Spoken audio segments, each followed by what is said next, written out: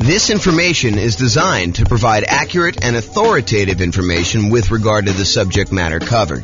It is offered with the understanding that the presenters are not engaged in rendering legal, accounting, or other professional services. If legal advice or other expert advice is required, the services of a competent professional should be sought. Welcome to the Visalia Real Estate Investing and Real Estate Financial Planning podcast. Learn all about investing in real estate in Visalia, California, with a combination of real estate financial planning and modeling with numbers specific to Visalia, plus syndicated, more generalized recordings of live and pre-recorded real estate investing classes. Not all of them specific to Visalia. Be sure to stay tuned after the podcast for a message from our sponsors. Well, good morning and welcome, everyone. I am your host, James Orr, and today I have a really exciting class. This is sort of a continuation of yesterday's class, and today we're going to go over something that I feel is being sort of misrepresented in the marketplace in some ways, and I'll explain to you what I mean. So this is October 2023 that I record this, although this could really be any point in time, but some of the backstory is very relevant to the time period we just left. So right now, over the last, 5 years or so, we've seen real estate values skyrocket. We've seen a massive increase in the amount of equity that a lot of real estate investors have in their properties. And there's this push, I think, just in general, but also from real estate agents in particular, that investors should re-leverage up their properties. They should take some of the equity, some of the dead equity that they've got in their properties that they have seen from, having these really low mortgage interest rates, where interest rates were really, really low. So that the amount that they're paying down in principal, especially early on, is much larger than when you have higher interest rates. Plus, they're seeing their property prices go up a lot. And so the amount of equity they have in their properties is really, really high. And we all know, well, I hope you all know, that as you own a property for a longer period of time, as your equity grows in the property, the return you're earning on that equity tends to decline. It's a real phenomenon. This actually exists. Like when you own a property for a period of time, the returns you're earning compared to how much you have invested in the deal, the equity you still have locked up in the deal, actually goes down over time. And so there's this tendency, this desire for a lot of real estate investors to say, hey, I've got all this equity in my properties. My return on equity is going down. What I should do is either re-leverage my property, go refinance out some of the money I've got tied up in there, or sell my properties and take the equity and then redeploy it, re-leverage up, go from having, 50, 60, 70% of equity back down to 20% of equity by putting 20% down when you buy property, or doing the nomad or house hacking strategy where you're buying properties as an owner occupant to move into. You can do 3.5% down with FHA loans, or 5% down conventional, or even 0% down with like a VA loan or something like that. So you can re-leverage up, take some of the money you have locked up in one property and apply it to buy, 1, 2, 3, 4, 5 other properties to kind of do this. And so what today's class is about, it's about this concept of expected value. And specifically, I'm calling this class why it's risky to leverage up when investing in real estate. Now, I want to be 100% clear. I'm not telling you do not leverage up. I'm not telling you to leverage up either, though. What I want you to understand is why it's risky to leverage up. And I want to show you some examples as to why you may not want to do this and what could possibly happen, so that you do this with eyes wide open and you make a educated decision when you do this. Plus, at the end, I might show you some really, really advanced stuff that we're doing where I go to Freaky Town about how we model some of this stuff to model more realistic examples of what's happening in the real world. So this class is called Expected Value, Why It's Risky to Leverage Up when Investing in Real Estate. And I'm going to jump right into the presentation. And first, I'm going to define expected value, because some of you are like, expected value, what? What is that whole thing? So what is expected value? Expected value is the average of the probability weighted outcomes that you might see in a situation. The Oxford Dictionary's definition is a predicted value of a variable like net worth or cash flow, or how long it's going to take you to be financially independent, or a measure of risk like debt to income or debt to net worth, or any of these other measures that we have. It's any variable that you want to do, but it is according to Oxford Dictionary's definition, a predicted value of a variable calculated as the sum of all of the possible values each multiplied by the probability of their occurrence. And I'm going to go into some examples, but I want you to just understand like what is happening here. So for us, we might ask something like, what is my estimated net worth or cash flow or the month that we achieve financial independence, where we look at all of the different things that could happen and what the probability of each thing happening is. So if we say, okay, look, I'm going to make this investment in this property. A year from now, what will my net worth be? Well, property values could go up. They could go up a lot in the next year. It's possible we could see a 10% plus increase in property values. But is that a very likely event? Is that very likely to happen? And the answer is we don't know, but we could guess and say, that's not like 90% chance that that's going to happen. We're not thinking that it's going to be a 90% probability that property values are going to go up 10%. Could it happen? Sure. Maybe it's a 10% chance. And picking these probabilities is difficult, but the idea is that you do your best. You pick like what you think could happen. Now, is it likely that property values will go up a little bit in the next year? Sure. I think that that's a reasonable assumption for a lot of folks. And so maybe you say, 40% chance that property values are going to go up in the 3 to 5% range. And then you could say, well, I also think it could be somewhere between 0 and 3% that they go up. And so you can go ahead and estimate the probability of that being whatever it is, 20% or so. But there is also a probability that property values will go down. And there's a chance that it'll go down a little bit, 0 to negative 3%. And then you could say that's about whatever it is, 20%. And then you could say there is also a chance that we will see a pretty significant decline in property values. Maybe that's a, 5 or 10% chance where it goes between -3 and -5 or -3 and -6 or -3 and -10 or whatever you decide your numbers are and what the probability is. Then the idea is you could use all of those estimates you came up with.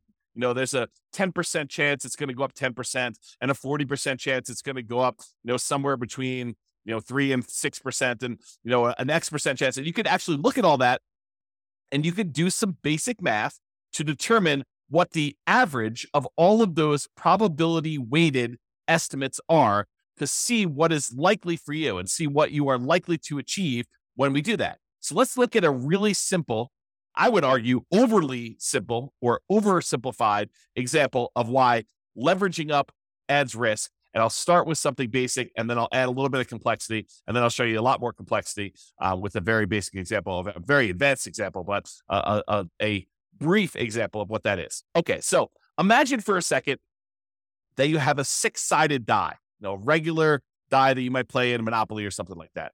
And you're betting with the roll of the die that the property you're about to buy is going to do something. Okay, and so you're betting basically $100,000, a down payment, on the roll of the die. If the die lands on a 6, then the property you bought does really, really, really, really well, and it's worth $1 million. Your $100,000 in initial investment becomes worth $1 million total. Okay, that's only if you roll a 6. If the die lands on 1, though, then you are forced into foreclosure. The market goes horribly wrong. You have to jettison the property. You have to actually give the property back to the bank. You lose the full $100,000 that you invested in the deal, and you lose your credit. You have bad credit when you do that too, okay? So if it lands on 1, then you're forced into foreclosure. You lose your entire $100,000 investment. The investment goes completely to crap, okay? But if the die lands on 2, 3, 4, or 5, not a 1, not a 6, but any of the other numbers, 2, 3, 4, or 5, then your $100,000 investment is worth $150,000. So you have a reasonable return on your investment over some period of time. It's not just like instantly, but over some period of time, it performs reasonably well over the ownership period. So the question is, should you roll the die? Should you make the investment in this house? And what is the probability weighted average of all those results? So let's look at the math. And I created this brand new spreadsheet, which I will give to you as a download. I didn't set up a link for it, so I'll have to put a link in the show notes or something like that for you to get it. But it is a expected value, a risk and reward calculator, and it doesn't actually have to be for real estate investing, although this is a really good tool for you to estimate, a really basic tool for you to estimate what is going on with your real estate stuff. So what we did is we just put into this spreadsheet what the different results were, what the value of those things would be after those results happen, and what the probability of that happening are. And then we do some calculations and I show you what the expected value is. So I'll go walk you through it. So this is just the numbered examples of them. So you can put in as many as you want, up to 12. Of course, you can expand the spreadsheet if you need to in order to do more than 12, but I put 12 in here as kind of a placeholder to keep it neat. So number 1, property does really, really well. You roll a 6 on the die, and that in that case, you make $1 million. And the probability of that happening is 1 out of 6, or about 16.7%. And so the weighted average of that, when we do the math, is $166,667. You don't need to worry about the weighted average number, but just realize it's doing a calculation for you there. You do need to put in the value, and you do need to calculate the probability for this. So you can just put in whatever you estimate it to be. In this case, it's a die. It's 1 out of 6. So when the property does okay, you roll a 2, 3, 4, or 5 on the die, then the value becomes $150,000. So your $100,000 becomes worth $150,000 in that case. And the probability of that happening is 4 chances out of 6, or about 66.7% chance of it happening. And then the property goes horrifically bad, horribly wrong, when you roll a 1 on the die, and your $100,000 investment becomes worth 0 in that case. So the value is 0 here. And that happens 1 time out of 6. And in those cases, we do some math on that, and we determine that the expected value of you placing a $100,000 bet on a roll of the die, in other words, putting $100,000 down payment, buying an investment property where these are the only 3 options, although they're not weighted equally, then that probability, the expected value, the probability weighted value of this particular bet you're making is $266,666.67. So in this case, if you could run this, if you had 1 million parallel lives to run, then on average, you would earn $666,67. Wow, it's a mouthful. On average of all those. Now, here's what's crazy about this is there are times if you roll the 6 on the die when you do really, really well, you make $1 million, you look like a stud, and you start telling people about all the different special skills you have of rolling a die and how amazing you are at rolling a 6. And yeah, I did that. My $100,000 investment now became $1 million, and you look like a superstar. But really, it was a roll of the die to a great extent. Now, you chose to roll the die. You chose to put the $100,000 in. And this parallels to like investing in real life. Like some of the things are out of our control. We don't know how the general economy will do. We can kind of make some predictions about that. But historically, we're really bad about making predictions about how things like this occur. Okay. So you go in there and one roll of die, you make $1 million. But there's a lot of times when you just do okay. You put $100,000 in over a period of time, several years or whatever, your $100,000 is worth $150,000. And that's the majority of the time. But what if in one of your lives, your $100,000 investment was the time when everything went to crap and it went to 0? You don't feel so good about that. And unless you have another $100,000 sitting right behind you where you can take that and redeploy it and make another investment right afterward in order to do this, the chance of you having that another $100,000 is relatively low for most people. So the trick is when you're looking at these things, you need to not only look at the probability and the expected value of how this might do overall, but you need to look at how much of a variance there is. In one case, you make $1 million. That's 1 out of 6 chance. In one case, you make $0 or you lose all of your money, and that's a 1 in 6 chance. But there's a huge middle where 2/3 of the time, you are actually only going to make $150,000 on that particular investment. So you got to decide, is it worthwhile that 1 time out of 6, I'm going to go broke, and 1 time out of 6, I'm going to become a millionaire, and like 2/3 of the time, 4 out of 6, I'm actually going to just do okay on this particular investment. And that's sort of the decision we're talking about as to when you should leverage up. So let me talk to you about this example. And this is just one of many examples I could have given you, but I think this demonstrates it pretty clearly. And so I'll just use this one, and we could do more of these in the future, especially if you like them. Go ahead and reply to me, send me a comment if you like this video, and we could do more variations on different things, not just this one example, because I think it does. It's really interesting to think about this for a lot of different examples, but this one is particularly good. So let's look at the expected value. If you have one property, it's a $500,000 property, and you own it free and clear. You don't have any mortgages on it. You have $500,000 that you can invest. You buy one free and clear property. So you own one property, and it's worth $500K. So we have a couple different things that could happen in the marketplace, though. Okay, I set up 5 different scenarios. One scenario is where property values go up 6% and you have 6% higher rent. And we're kind of looking at like a year out. So this is sort of like 1 year of number where you're able to get 6% more rent and 6% appreciation on a particular property. And in that case, if you own one $500,000 property, including all of the different benefits of investing in real estate, cash flow, your cash flow from depreciation, appreciation, and debt pay down, which is none in this particular case, your $500,000 becomes worth $571,000, $972. And I've said, there's a 10% chance that will happen, that property values will go up 6% and you'll have 6% more in rent. And so we do that calculation here to show you what the weighted value of that is. Now I say to you, okay, there's also a chance that property values will go up 3%, a relatively reasonable appreciation rate on a single property, and you're getting 3% more rent.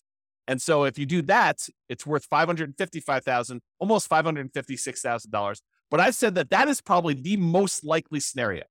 That 55% of the time, more than half the time, that is likely what's going to happen. You're just going to see slow and steady appreciation, about 3% per year, and you're going to see 3% higher rents when you do that. And so you make $55,000, almost $56,000 on your $500,000 investment, kind of doing that deal. Okay. But that happens most of the time, 55% of the time. There's another scenario where you see no appreciation. Your property that you bought for $500, a year later is still worth $500, and you don't see any premium or any discount on rent. It's flat. So no rent appreciation and no appreciation on that property. And in that case, your $500,000 property made you about $39,514. So you have about round up a little bit, about $540,000 doing that. And I think there's about a 20% chance of that happening, where because of the market conditions, prices were way up over the last bunch of years. Interest rates are at 8%. And so we're saying, look, instead of property values going up, they're not going down, but they're not going up either. They're sort of just going to hold their own and they're going to stay there for a year. And so we have about a 20% chance or a 1 in 5 chance that is going to happen. Now, I also think that there's a chance we're going to see a price decline, that property values will go down by 3% and that we will have 3% lower rent. And if that's the case, you're only going to make $23,285 by buying this $500,000 rental property. And I'm assuming that's going to happen about 10% of the time. So there's a 10% chance that instead of property values going up or staying the same, that they actually go down and rents are a little bit less than what you thought they were going to be as well, by about 3%. And then finally, I said that happens 10% of the time, if I didn't say that.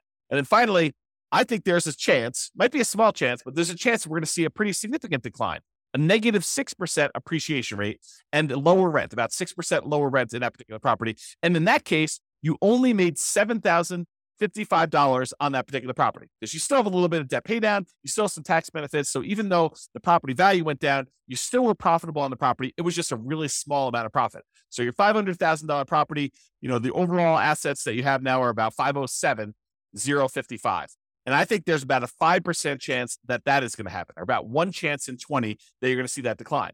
Now, if we take all the values I just told you and we multiply them by their probability, we can figure out what the weighted average is or what the weighted value is, and then we can calculate expected value. You don't need to know the math. The spreadsheet does it for you. But the expected value, if you're making a $500,000 investment now, is about $548,439.90. So when you look at this, you're like, okay, that's great. I make a $500,000 investment, even with taking into account that the market could go down, I'm still going to make about $548,439 if I had an infinite number of lifetimes to run this in parallel and the infinite number of universes where this could possibly happen. This is what my result is.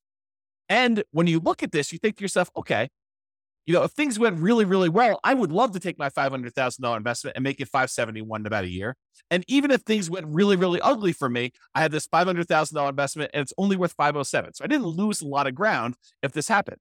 Now, let's take this same property, but let's buy 5 identical ones, put 20% down instead. This is the idea of releveraging up, right? You have a bunch of equity in your property, in this case, 100% of equity. And instead of buying this one property and having a ton of equity in it and having it be really resilient to price declines and really resilient to rent declines, what we're going to say is, look, we're going to take this same $500,000 and I'm going to put $100,000 down on 1, $100,000 down on 2, 100 on 3, 100 on 4, 100 on 5. So now I got 5 leverage properties. They're not going to cash flow nearly as well. In fact, they're going to cash flow about $100 a month at like the rent appreciation being 0. We're going to say it's about, $100 a month in positive cash flow when you're buying these properties, so 20% down in this particular example. But we're going to look at what happens in all of these 5 different scenarios where you have 6% appreciation, 3%, no appreciation, -3, and -6, all with the same probabilities.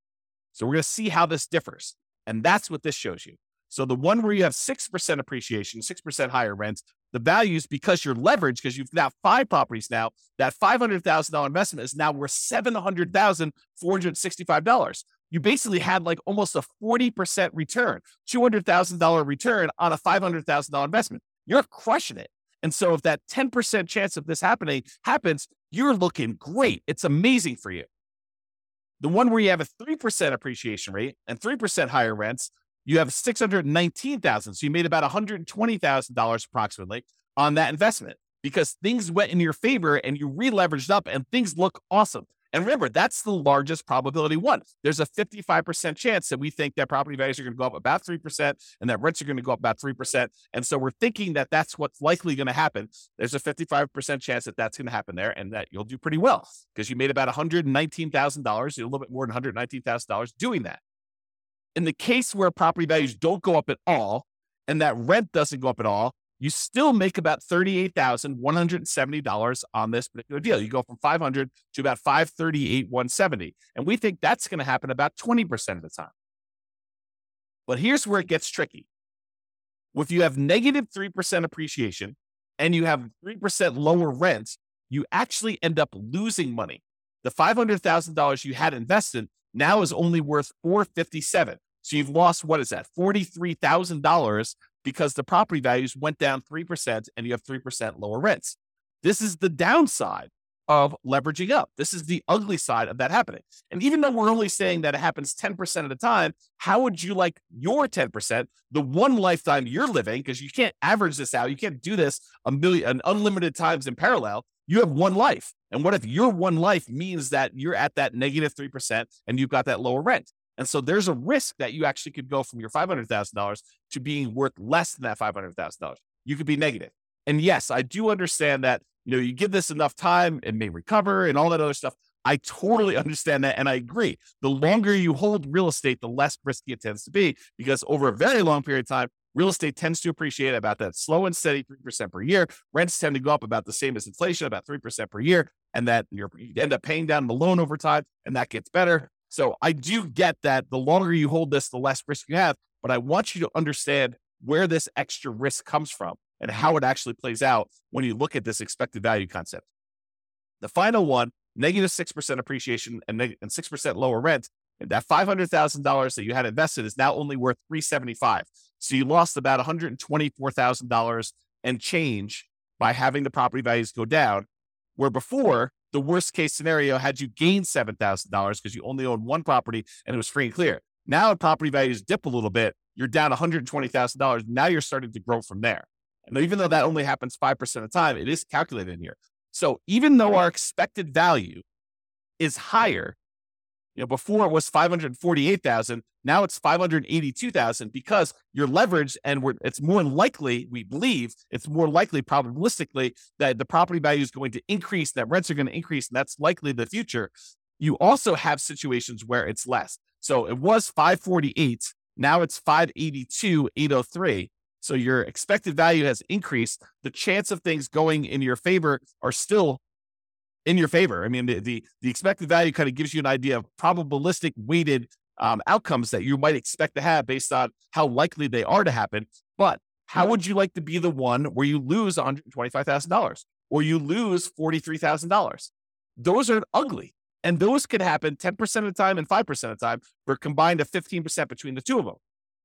So while there's a really good chance this could work out great for you if you leverage up, the danger is there are some situations where it does not work out well for you at all. And you can end up losing money on this.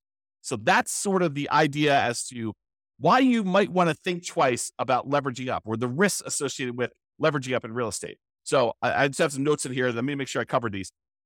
So when you increase leverage, there's a chance that with a reasonable drop in price or rent, you end up losing part of your initial investment. So if we go from that one free and clear property to 20% down, fully leveraged property, leveraged investment properties, there is a chance that you lose money if the property values decline a little bit.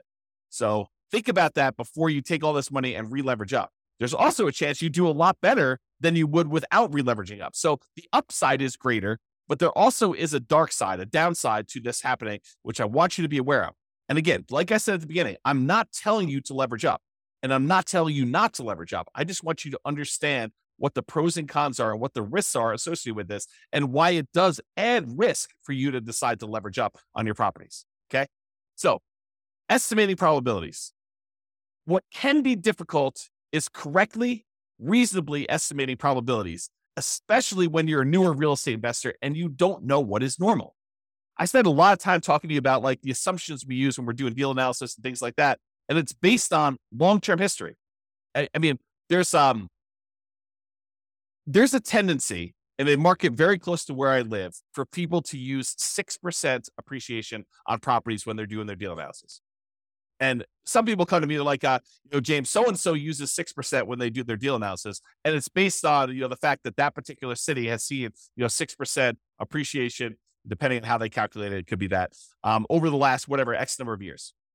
As I say, why are you using 3%? Because I'm conservative. That's why. Because my number is based on the overall nationwide average over, I forget the exact number, but it's like 80 plus years or 100 years. I forget the exact number on that. But it's over a very long period of time. I'm using the Case-Shiller number to show what the appreciation rate is over a very long period of time. It's 3%. Okay. And the inflation rate is about 3.1. And so inflation and appreciation are about the same. Okay. So property values tended to keep pace with inflation. It's one of the arguments some people use as to why you shouldn't invest in real estate. Real estate just barely keeps pace with inflation. Why would you go and invest in that? Because it keeps pace with inflation and we can leverage it. So even though we're seeing a 3% increase that's keeping pace with inflation, we may only have 20% invested. And so we're getting 5 times that or 15% return, 5 times 3% per year, 15% return, and inflation is only 3%. So we're gaining 12% a year on inflation. That's why we invest in real estate. One of the reasons. Okay. So people will argue, I don't want to invest in real estate because it just keeps pace with inflation. Yeah, that's awesome. That's great. Okay. So when some people say to you, hey, look, real estate in my market historically over the last 5 years has appreciated 8%. I should use 8% in my appreciation number in my spreadsheet analysis. I don't think so. I think that's a little optimistic. I do not encourage you to do that. And so coming up with these numbers to use is really, really difficult. Like what you should use for values is really difficult. And additionally, coming up with what probability, what the chances are of that happening are also very, very difficult to do, especially when you're new. How do you know, when I did my assumptions over here, how did I know that there was a 10% chance that property values would go up by 6% in higher rent? I guessed. It's an educated guess, but I guessed. It says about 1 year out of 10, property values are going to go up 6% or so, and you're going to see 6% higher rents. Is it possible that I'm wrong with that number? Sure. Is it possible it's 1%? Sure. Is it possible it's 20%? Probably not. Probably not. That would mean that every 5 years that we're seeing property values go up by that much. Maybe in some markets, but overall, I don't think so. So it's really hard to do this. And that's why, and honestly, it's imperfect because even if we had perfect history going back 100 or 200, 300 years, the past does not dictate or exactly say that we are definitely going to have exactly what happened in the past happen in the future. I think that it's really good and helpful to look at the past numbers and evaluate those and say, hey, look, this is what the range has been. It's possible we could see a 99% increase in property values in a single year. We've not seen that historically, but the highest we've seen is whatever it is in your marketplace, 14% or 9% or 8%. But could it be 99? Sure. Then it's great. It's a bonus, right? Could it be negative 99? Sure. Is it unlikely? Yeah. I mean, the biggest decline we've seen is whatever. You go look at your history and you find out what that is, and you figure out how frequently that happens. Sort of like what I did with our mortgage interest rate confidence meter. When people say, I think I'll be able to get 3% interest rates forever. I'm like, I don't think so. Historically, they're only about 2% of the time. Looking at back data as to what mortgage interest rates were, we only saw 3% mortgage interest rate about 2% of the time. So for you to think that you're going to be able to get 3% in the future for the next 10, 15, 20 years while you're acquiring properties, it's silly. I mean, I think that's an unrealistic expectation.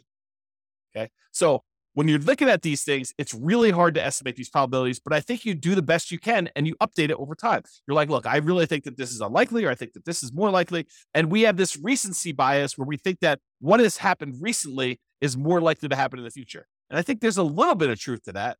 It's easier to go to 4.5% interest rates when we're at 5, and they've been between 4 and 5 for the last 5 years. But does that say that we can't do 18? No, we've seen 18% interest rates. Okay. But there's a recency bias, but don't be fooled into thinking that because they've always been between 3 and 5, that they will always be between 3 and 5. That is not the case. Okay. Now, this is not a perfect solution, but one imperfect alternative is to estimate a reasonable range of what appreciation might be, rent appreciation might be, mortgage interest rates might be, stock market rates of return might be, inflation, and estimate like what they might do, and then apply all those things combined. So imagine modeling your portfolio, and you say, look, okay, I've got whatever it is, $50,000 now, and I plan on buying a property as soon as I can save up a down payment. Then I plan on buying another one. I'll continue saving at this current rate plus whatever I'm making from the property, and I'll save up and I'll buy another property after that, and I'll buy another property after that as soon as I save up down payment, and I'll buy properties as quickly as I can until I get to 10. Then when I get to 10, I will hold on to them until the property values increase enough and I pay down the loans enough where I could sell off a certain number of them, pay off the remaining properties that I have, and actually live on the cash flow, have the cash flow for the properties that are paid off be enough to support me as being financially independent at some point in the future. That's my plan. My plan is to acquire property. Maybe I'm doing nomad. I'm put 5% down in order to do these. I'm going to do a number of nomads that I can get. I'll get to 10, and then I do that. And you say to yourself, okay, how do I estimate the probabilities of all this, James? Like, how do I think about this? Well, I think you take each part and you say, okay, appreciation.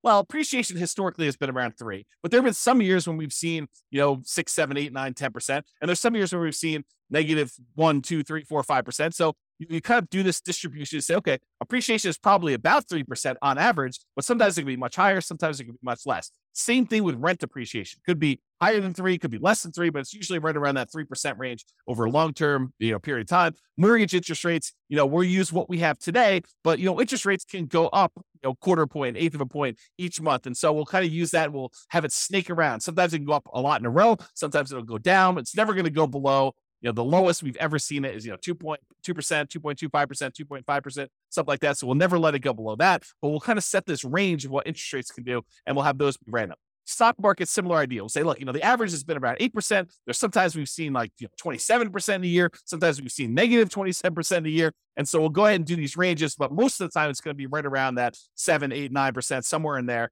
And then we might say the same thing with inflation. Inflation can be around 3. Sometimes we see it kind of go up to 4, 5, 6, 7, 8 recently. Sometimes it's down to negative, 2, 0, 1, and maybe it's less likely to be negative. We can kind of set those probabilities. Then we take all of those and we apply them to our strategy of buying properties. And we do this analysis using software like the Real Estate Financial Planner, which allows us to do this crazy stuff where we model all this. Now, this is not a class on that particular stuff, but that's typically what I do when I do this type of modeling in the Real Estate Financial Planner software. I will go take like the stock market rate of return, and I'll say, I want it to be around an average of 8. In this case, it's about 7.8. Sometimes it's as low as negative 15% in a year. Sometimes it's as high as 30% a year. But on average, it's around this 8%. And most of the time, it's in this kind of like core 0 to 15% return, with some years being better than others and so like that.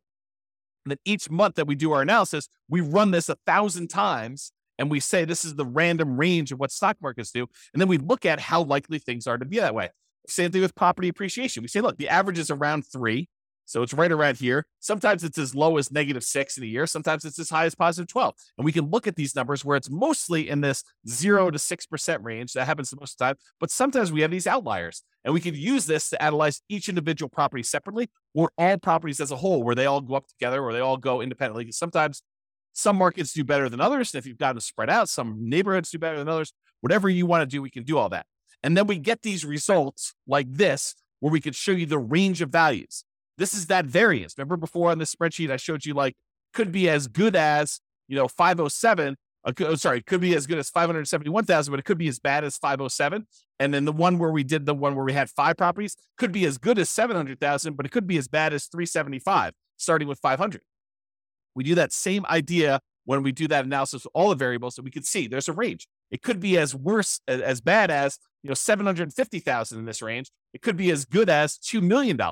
The expected value of it is around 1.2. And I showed you the 25th and the 75th percentile. It shows you that about 25% of the time it's going to be around $1 million, and about 75% of the time it's going to be less than 1.4 or whatever that is. And so we can see this range of values and how the entire investment portfolio will do in terms of net worth and cash flow and time to financial independence and all that stuff. And then what we really can do is we could say, look, I'm comparing two strategies. I want to know what's going to be riskier for me, what's going to have the widest range of variance, what's going to be the one where I am most likely to succeed, but also it gives me a good chance of achieving my goals. And we can compare the two. So for example, in one case here, I'm buying 20% down rentals. In the other case, I'm buying 5% down Nomad rentals. And you can see the Nomad one gives you a lot more upside, a lot higher expected value. That's this dotted line here. Your expected value doing Nomad is like 2.2 versus an expected value of, let's see, whatever this is, about 1.2 if you do 20% down rentals. And the downside is not as bad. I mean, look, the difference between the worst case scenario, your like worst run putting 20% down, is about the same as your worst run when you do the Nomad strategy. But the Nomad strategy, the best run for 20% down is about 2 million. The best run for the Nomad strategy is about 4.5 million. And that's what we want to look at. We want to look at how these risks compare and see what the range of the outcomes might be when we're looking at this, because we could have a much higher expected value and a much higher upside without that much more or no more downside when we look at it. And by comparing these different strategies and doing different things, we can compare things like 5% down Nomad versus 5% down Nomad where we pay off properties first, or 5% down Nomad where we actually sell off part of our properties and pay those off in full. And we can look at these different things and see how they vary. And they could do that with things like net worth or cash flow. And this is one just showing you how long it takes you to be financially independent. And this is the 20% down one. It shows you that the expected value, the like number that is likely to happen, is about 30 years in this particular case with all these assumptions. And this is based on Norm and Norma, if you remember that from a previous podcast episode. But basically, it shows you it takes about 30 years for them to do this, but it could happen as early as 200 months, which whatever that is, a little less than 20 years, probably like 18 years or so, if I had to guess. And then it could happen as late as way past 40 years. It's kind of like the worst case scenario. So you can see the variance in those. And I looked at the 25th percentile. That happens at about 300 months, and the 75th percentile happens a little over, 420 months or whatever that is. And you can see these ranges of when these things happen, and you can also compare these to see which one gets you to financial independence faster, which is what we covered yesterday. It's like all the different ways we could do, all the different things we could do, all the different ways that we can actually make financial independence happen quicker for us. But that's not the whole story, right? We just showed you that sometimes you can actually have it happen faster, but if you look at it, it's happening faster at the expense of increasing our risk of having some type of catastrophic or significant failure. And I want you to understand that nuance, and we'll go into a lot more detail and we'll do a lot more classes on this, but this is the basic idea, and I hope you get the basics of it. All right. So in conclusion, focusing on improving your returns, an example, leveraging up, is just part of the story. You should also consider risk and probability. You have one life to live. It's not like you can do an unlimited number of these lifetimes and see the average yourself. You're just doing one path, and your path could be the most amazing path or could be the crappiest, worst path. In most cases, probabilistically, it's going to be somewhere in the middle, right? Because that's just how it is. You can't try an unlimited number of times. You can only try one time. And even if you have money behind you, you can only try one time, and then you got to see what the results are. Then you got to take the money you had kind of set aside and try again. But I mean, if you want to try this, if your chance of success is really, really large, but it only happens very rarely, you don't want to keep doing that because you may run out of time. You may only have 100 years plus or minus to live. So if it takes you 10 years to kind of see these results to do that, you can't try 100 times. So you want to increase the probability of your success and eliminate or decrease the number of times you have bad, devastating, gets you out of the game sort of outcomes when you do that. So you should consider probability of success and the variance you might expect to see in your results when you do this. All right, that's all I got for you. I hope you enjoyed this class. This has been James Orr. Have a great day, everybody. Bye-bye for now. With home prices up, mortgage interest rates up, and rents up, but not quite enough to counteract the higher prices and interest rates. Cash flow on rental properties in Visalia is harder than ever. Book a call with the Real Estate Financial Planner to apply our proprietary 88 strategies to improve cash flow on your rentals. See the show notes for a link to schedule your call and improve your cash flow today. If you're a real estate agent, lender, or professional in Visalia that wants to help our real estate investor listeners, consider reaching out to learn about collaboration opportunities with this podcast. We'd love to add more value to our listeners by having you assist our investors buy, sell, and finance their real estate investments. See the show notes to schedule a call to discuss collaboration opportunities